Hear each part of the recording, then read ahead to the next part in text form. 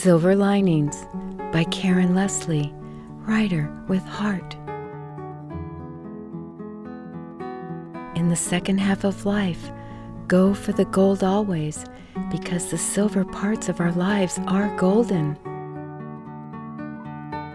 At the core, we are alike in many ways.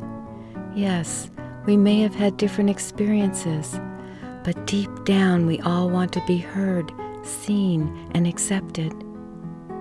No, your energy emanates beyond the riches, clothes, jewelry, job, and furniture. These are things that can be replaced. You are priceless and cannot be replaced or duplicated.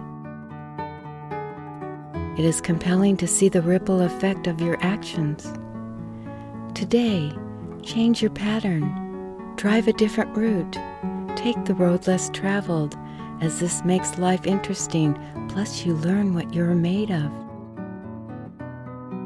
If you enter the unknown bravely, you will get a big surprise.